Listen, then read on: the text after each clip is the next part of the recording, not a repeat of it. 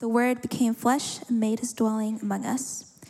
We have seen his glory, the glory of the one and only Son who came from the Father, full of grace and truth. John testified concerning him. He cried out, saying, "This is the one I spoke about when I said, 'He who comes after me has surpassed me because he was before me.' Out of his fullness we have all received grace in place of grace already given. For the law was given through Moses, grace and truth came through Jesus Christ. No one has ever seen God, but the one and only Son, who is himself God and is in closest relationship with the Father, has made him known." You guys can have a seat. There are three great aches in the human heart. The text we just read, John chapter 1, verses 14 through 18, addresses those three great aches that we all have. Good morning. My name is Aaron. It's a pleasure to be with you today. And I want to say welcome. I want to add another welcome to those that have already been extended to you. If you're here with us and you're new, so glad that you are here. And everybody, thank you for joining us on this first Sunday after Easter. Welcome to the Life Center and welcome everyone online as well. Thank you for joining us. I will say I'm recovering from being sick.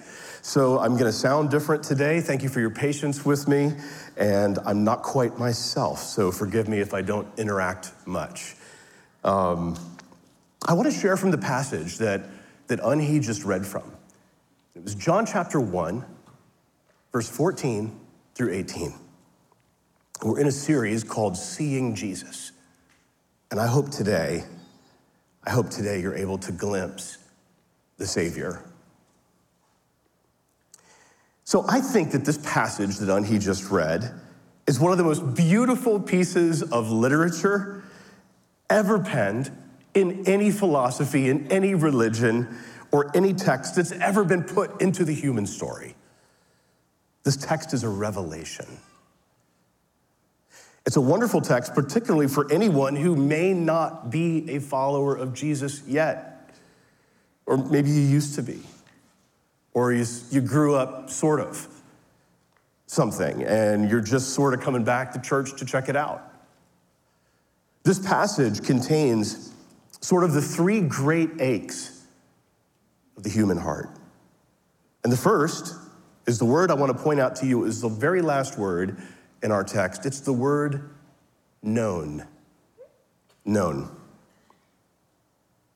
Look with me at verse 18. We'll have it up on the screen for you. John chapter 1, verse 18.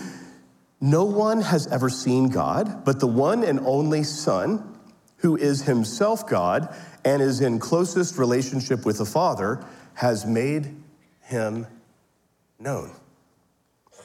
Jesus came to show you what God is like so that you can know him. So that you can know him. If you would have heard this in the first century, when John was writing this, you would have said, one more time, come again? Wait, what? What did you say? There would have been a sense of shock at this passage.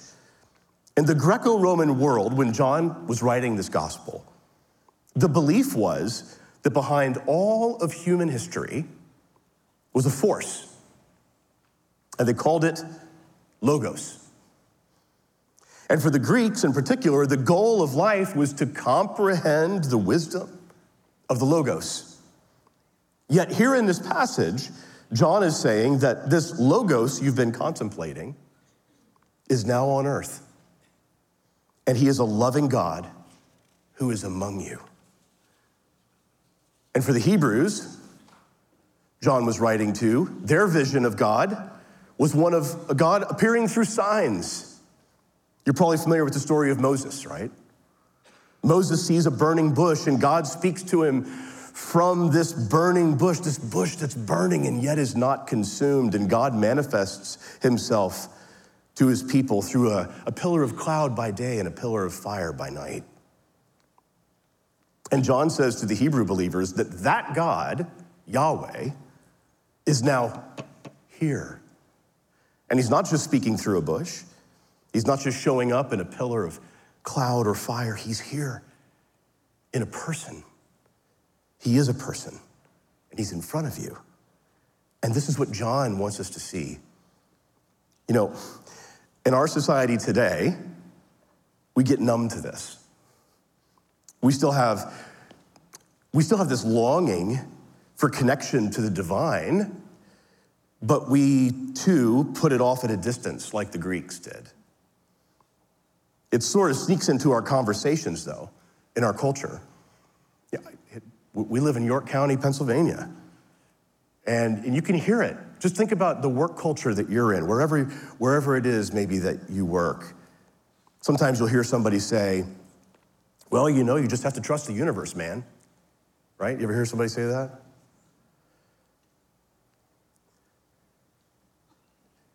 I'm recovering from an illness. You can't leave me up here all alone. You got to help me out a little bit, right?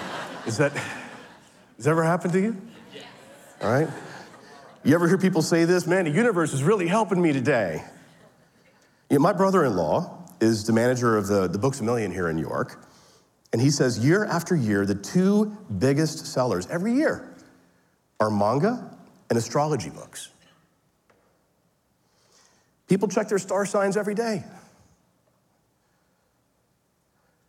You want to know why? In our age, we still hope there's a benevolent force behind everything.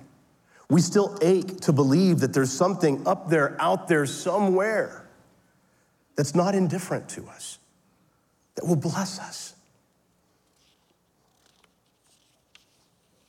And I want to make the claim, but not 2,000 years ago, like John was doing to the Greeks and to the Hebrews, but I want to make the claim here in York County in 2023, that you can know that benevolent force, but it's not a force.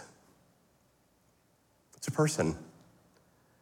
And that's why 2,000 years later, we still celebrate Jesus and his birth. That's why 2,000 years later, we still celebrate Jesus and his life and his death and his resurrection on Easter, because 2,000 years later, we still can't get rid of him. The universe and the power behind it all and what holds it together and makes it consist is a person, and he's come to make God known to you and to me. If you want to know what God is like, look at Jesus. If you want to know God, the one who knows you, look to Jesus. What does God want us to know about himself? Well, getting to our second word in the text, Jesus makes a couple of things known. The first is truth. Truth. Look with me at verse 17. The law was given through Moses, but grace, we'll get to that later, and truth came through Jesus Christ. And let's just dial back to verse 14.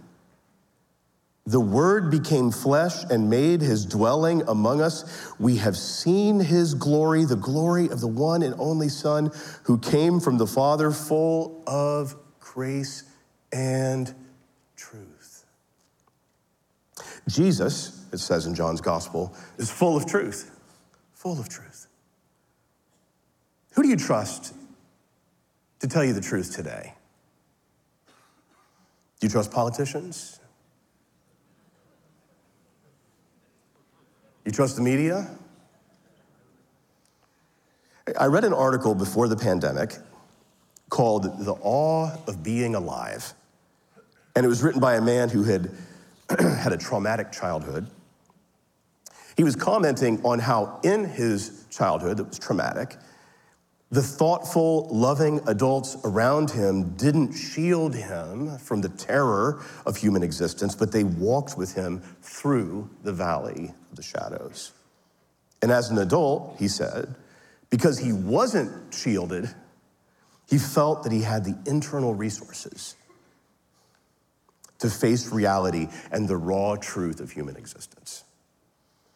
You know, nobody wants to tell us the truth today. And we're not prepared for reality, and that's why I'm so thankful for the person of Jesus, because he's full of truth. He's full of truth. Jesus is the truth. He said, he described himself as the truth, the way, the truth, and the life. God wants us to know the truth so that we can deal with the reality of our world and not live in a little fantasy world. Life is too broken to live in a delusion. Don't we feel that? Don't we feel that, church? Don't you feel this? This is an ache in the human heart. God forbid that we come into the church and perpetuate some kind of fantasy world or delusion. Thank God Jesus is full of truth. Jesus came to bring the truth. The first truth he spoke to us was about our sin and our brokenness. And we need someone to tell us the truth about our sin and our brokenness. Now let's go back in John chapter 1 to verse 10 and 11. Look with me at verse 10 and 11. He was in the world, Jesus, and though the world was made through him, the world did not recognize him. He came to that which was his own, but his own did not receive him. The Bible calls this sin. We don't talk very much about sin in our world, and as a result, we have all kinds of problems. And as a result, we struggle to understand the problems that we have. We struggle to comprehend the problems that we experience. There's not just brokenness out there. There's brokenness in here. And I bet this year, if you were to go back over your life, your own life, your lowest months, your lowest moments, were those moments that you said to God, maybe not in these exact words, you said, get out, I want to be my own God. I want to choose my own morality right now. I want to choose my own life right now. I want to choose my own authority right now. And as a result, we live with so much brokenness, so much dysfunction in our world. Why am I saying this? Jesus tells us the truth about it. He tells us the truth about it. He doesn't want us to live in a fantasy world or a delusion. He tells us the truth about our sin and our brokenness. The second thing he comes to tell us the truth about is that we cannot save ourselves. There are so many offers of false salvation in our culture today. One of them is political. We think if we get the right man or woman in power, it's going to fix America. Listen, I'm going to say this, but you could say it too. I've seen Republican presidents and I've seen Democrat presidents, and I want to tell you they're both not great. The solution isn't political. And I'm not saying politics doesn't matter, it does. Legislation matters a lot. I'm just saying you won't find your salvation in a human leader. Sometimes we put our hope in reinventing ourselves. Mindfulness and self-care and keto and cleansing and digital detox minimalism. And listen, I've read more about these things than I care to admit. But ultimately, it doesn't work. Just look at me. Thanks for laughing. Because ultimately, we need a new heart, not just new habits, new desires, new will, new relationship with God. Others try to save themselves with pleasure. Others just throw themselves into technology, and technology will not save us. Zygmunt Bauman is a man with amazing eyebrows. And he was a professor at Leeds University, and he wrote a series of books about the human condition in our world today. He wrote a book called Wasted Lives, and he makes the case that modern society is like a factory, right? He says that what a factory takes in is it takes in raw materials, and then it puts out two things, a product and waste. So he makes this analogy. He says the factory is modern society. Human beings go in as the raw materials, and the product is technology, and the waste is our humanity, our lives. And isn't it crazy? There's a ring of truth to that. We have the highest standard of living of anybody who's ever existed, and we're more depressed, more sad, more anxious, more angry, more bitter, and Jesus is telling us the truth that you cannot save yourselves through human effort. And this brings us to the third word. This is the good news. It brings us to the third word. Can anybody guess it? Yeah. Grace. Grace. Grace. Just this tiny word in the text of Scripture, in a book written thousands of years ago. The word grace has brought more hope and life and joy and freedom and deliverance than almost any other word ever uttered on the lips of man or woman. Grace. How does God show his grace? Through his presence, his kindness, his favor, his goodness, his provision, his protection, his forgiveness, his life. It's all grace. It's all a gift. Life itself is grace, a gift. There are other religions and philosophies that attempt to give a diagnosis of the human condition, but none of them have a solution like the grace of God. Almost all of them suggest some form of reinventing yourself in your own power. Instead, Jesus says, let me change you with my love and forgiveness.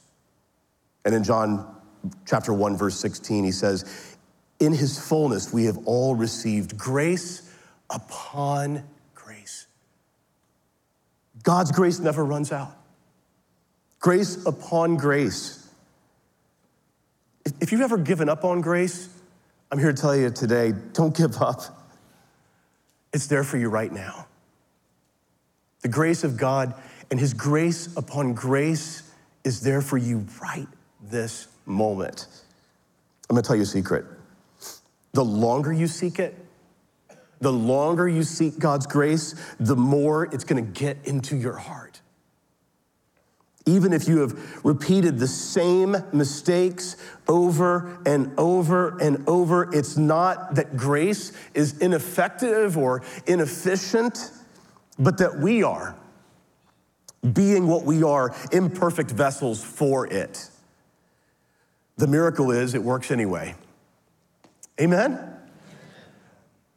Grace works. Jesus makes God known. Jesus gives us the truth, and he gives us grace upon grace. Isn't Jesus amazing? He sneaks into the world as a little baby, spends 30 years in obscurity, is misunderstood. Why? Because he wants to be with us. He is the one who makes God known as the truth and as the person of grace, a God of fresh starts, second chances, and new beginnings. Church, there's also grace in who he comes for. Who does Jesus come for? He comes for the outcast. He comes for the orphan. He comes for the broken, for the sinner, for the failure, for the guilty, for the anxious, for the lonely, for the out of sorts. Do you recognize yourself anywhere in there? You ever been out of sorts? I remember Dallas Willard saying once, who do you think Jesus would want to spend time with? He said, I think Jesus would be interested in the people who wander around Greyhound bus stations. He just loves people. In Jesus' first sermon in Luke chapter 4, he said, the Spirit of the Lord is upon me because he has anointed me to proclaim good news to the poor, freedom for prisoners, sight for the blind, to set the oppressed free, and to proclaim the year of the Lord's favor. Jesus has grace upon grace. Jesus tells us the truth that God is here to save us, not condemn us, even though we are in our sin. And then Jesus comes to give us grace for life. It's not just an offer of change, but an encounter of liberation and satisfaction that's held out for you and me. There's an extraordinary couple of verses in John chapter 7 where Jesus stands up and in a loud voice he says, "Let anyone who is thirsty come to me and drink. Whoever believes in me, as Scripture has said, rivers of living water will flow from within them." I'll read that to you one more time. "Let anyone who is thirsty come to me and drink. Whoever believes in me, as Scripture has said, rivers of living water will flow from within them."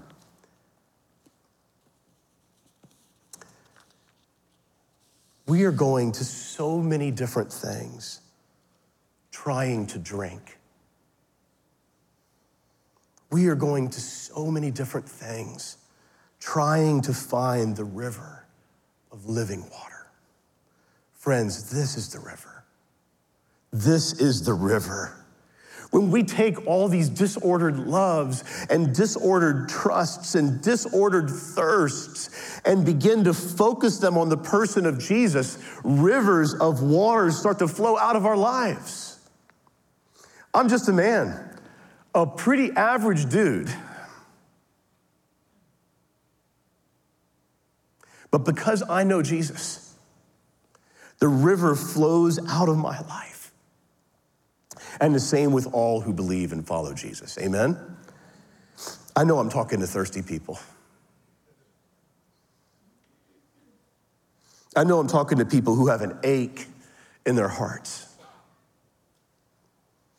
Take the thirst that you have and come to Jesus. And if you're new to all this, take the thirst that you have. Take the ache in your heart and come to Jesus and read through the book of John, and you'll find yourself in the river. Hey, if you're old to all this,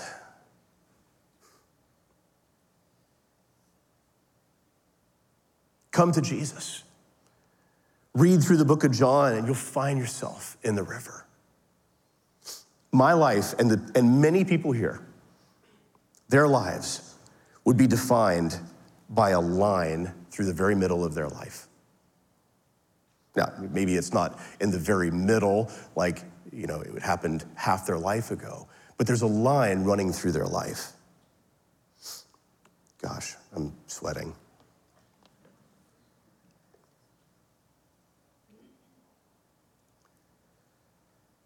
And this line represents before and after coming to know Jesus Christ.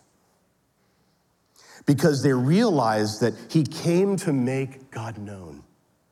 And he's told them the truth when almost everybody else has done nothing but lie to them. And in spite of that, he's shown them grace.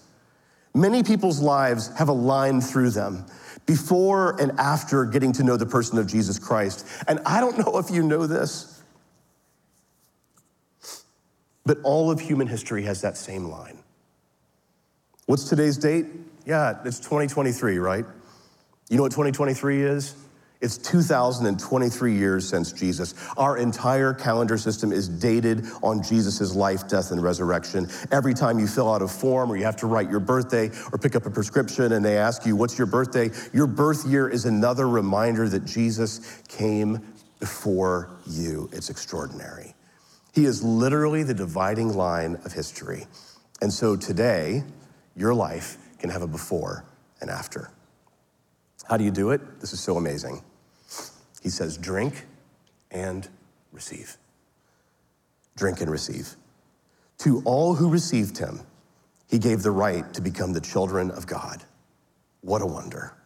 It's not works, it's not religion, it's not performance, it's the truth about your sinfulness and the wonder of God's grace breaking in and saving you from yourself, from your sin, from the condition your sin has you in, and that lets you enjoy the goodness of God forever.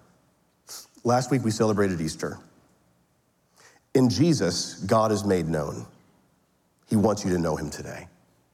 In Jesus, the truth is told. Let his truth wash over your life and wash the lies away. And grace upon grace comes flooding into the lives of all who receive him. Before we close in worship, I want to tell you a story. A couple years ago, I had the great honor of leading a person to begin to know the truth of Jesus Christ. And this person wanted to do something, I guess, just as a way of showing his gratitude. And so his wife contacted me, and she said, hey, could you come over? And she mentioned that her husband was in the garage, that he had a gift for me. And I was like, sure. So I came over, walked out to their garage, and I went out there, and first, he had a gag gift for me, because that was like our friendship, and I was like, oh, that's great, that's great. He had made some moonshine. And he was building it up like that was the gift. But then I turned around, and he had made me a pulpit. He was good with his hands. He could build anything, and he had made me this wooden pulpit. And he'd carved the word grace into the top of it. And I was really stunned. And I was like, this is beautiful. And he said, you know why I put grace on the top? And I was like, I didn't know what to say. He said, because you told me once, grace is your favorite word. I had zero recollection of ever telling him that. I'm not sure if I ever did. But here's what occurred to me. Maybe, we want people to know the truth, right? Maybe if we show up as people of grace, if you and I, who have come to know God through the person of Jesus Christ, God's Son, the resurrected Jesus, if we who know the truth and our lives have been transformed by it, if we who receive grace upon grace can live that grace, maybe it'll rub off and others will come to know the truth of Jesus. Let's pray together. Father, thank you for your incredible love for us. And thank you for your whole beautiful plan of redemption and salvation that we see playing out in Scripture. Thank you, Lord, for your love. Thank you for your wonderful plan of redemption. Father, thank you that it includes making yourself known to us. Thank you, Lord, that it includes speaking the truth to us about this world, our condition, who we are.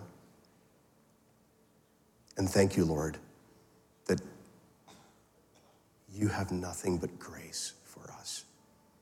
We receive it today. We want to drink and receive your grace. In Jesus' name, amen.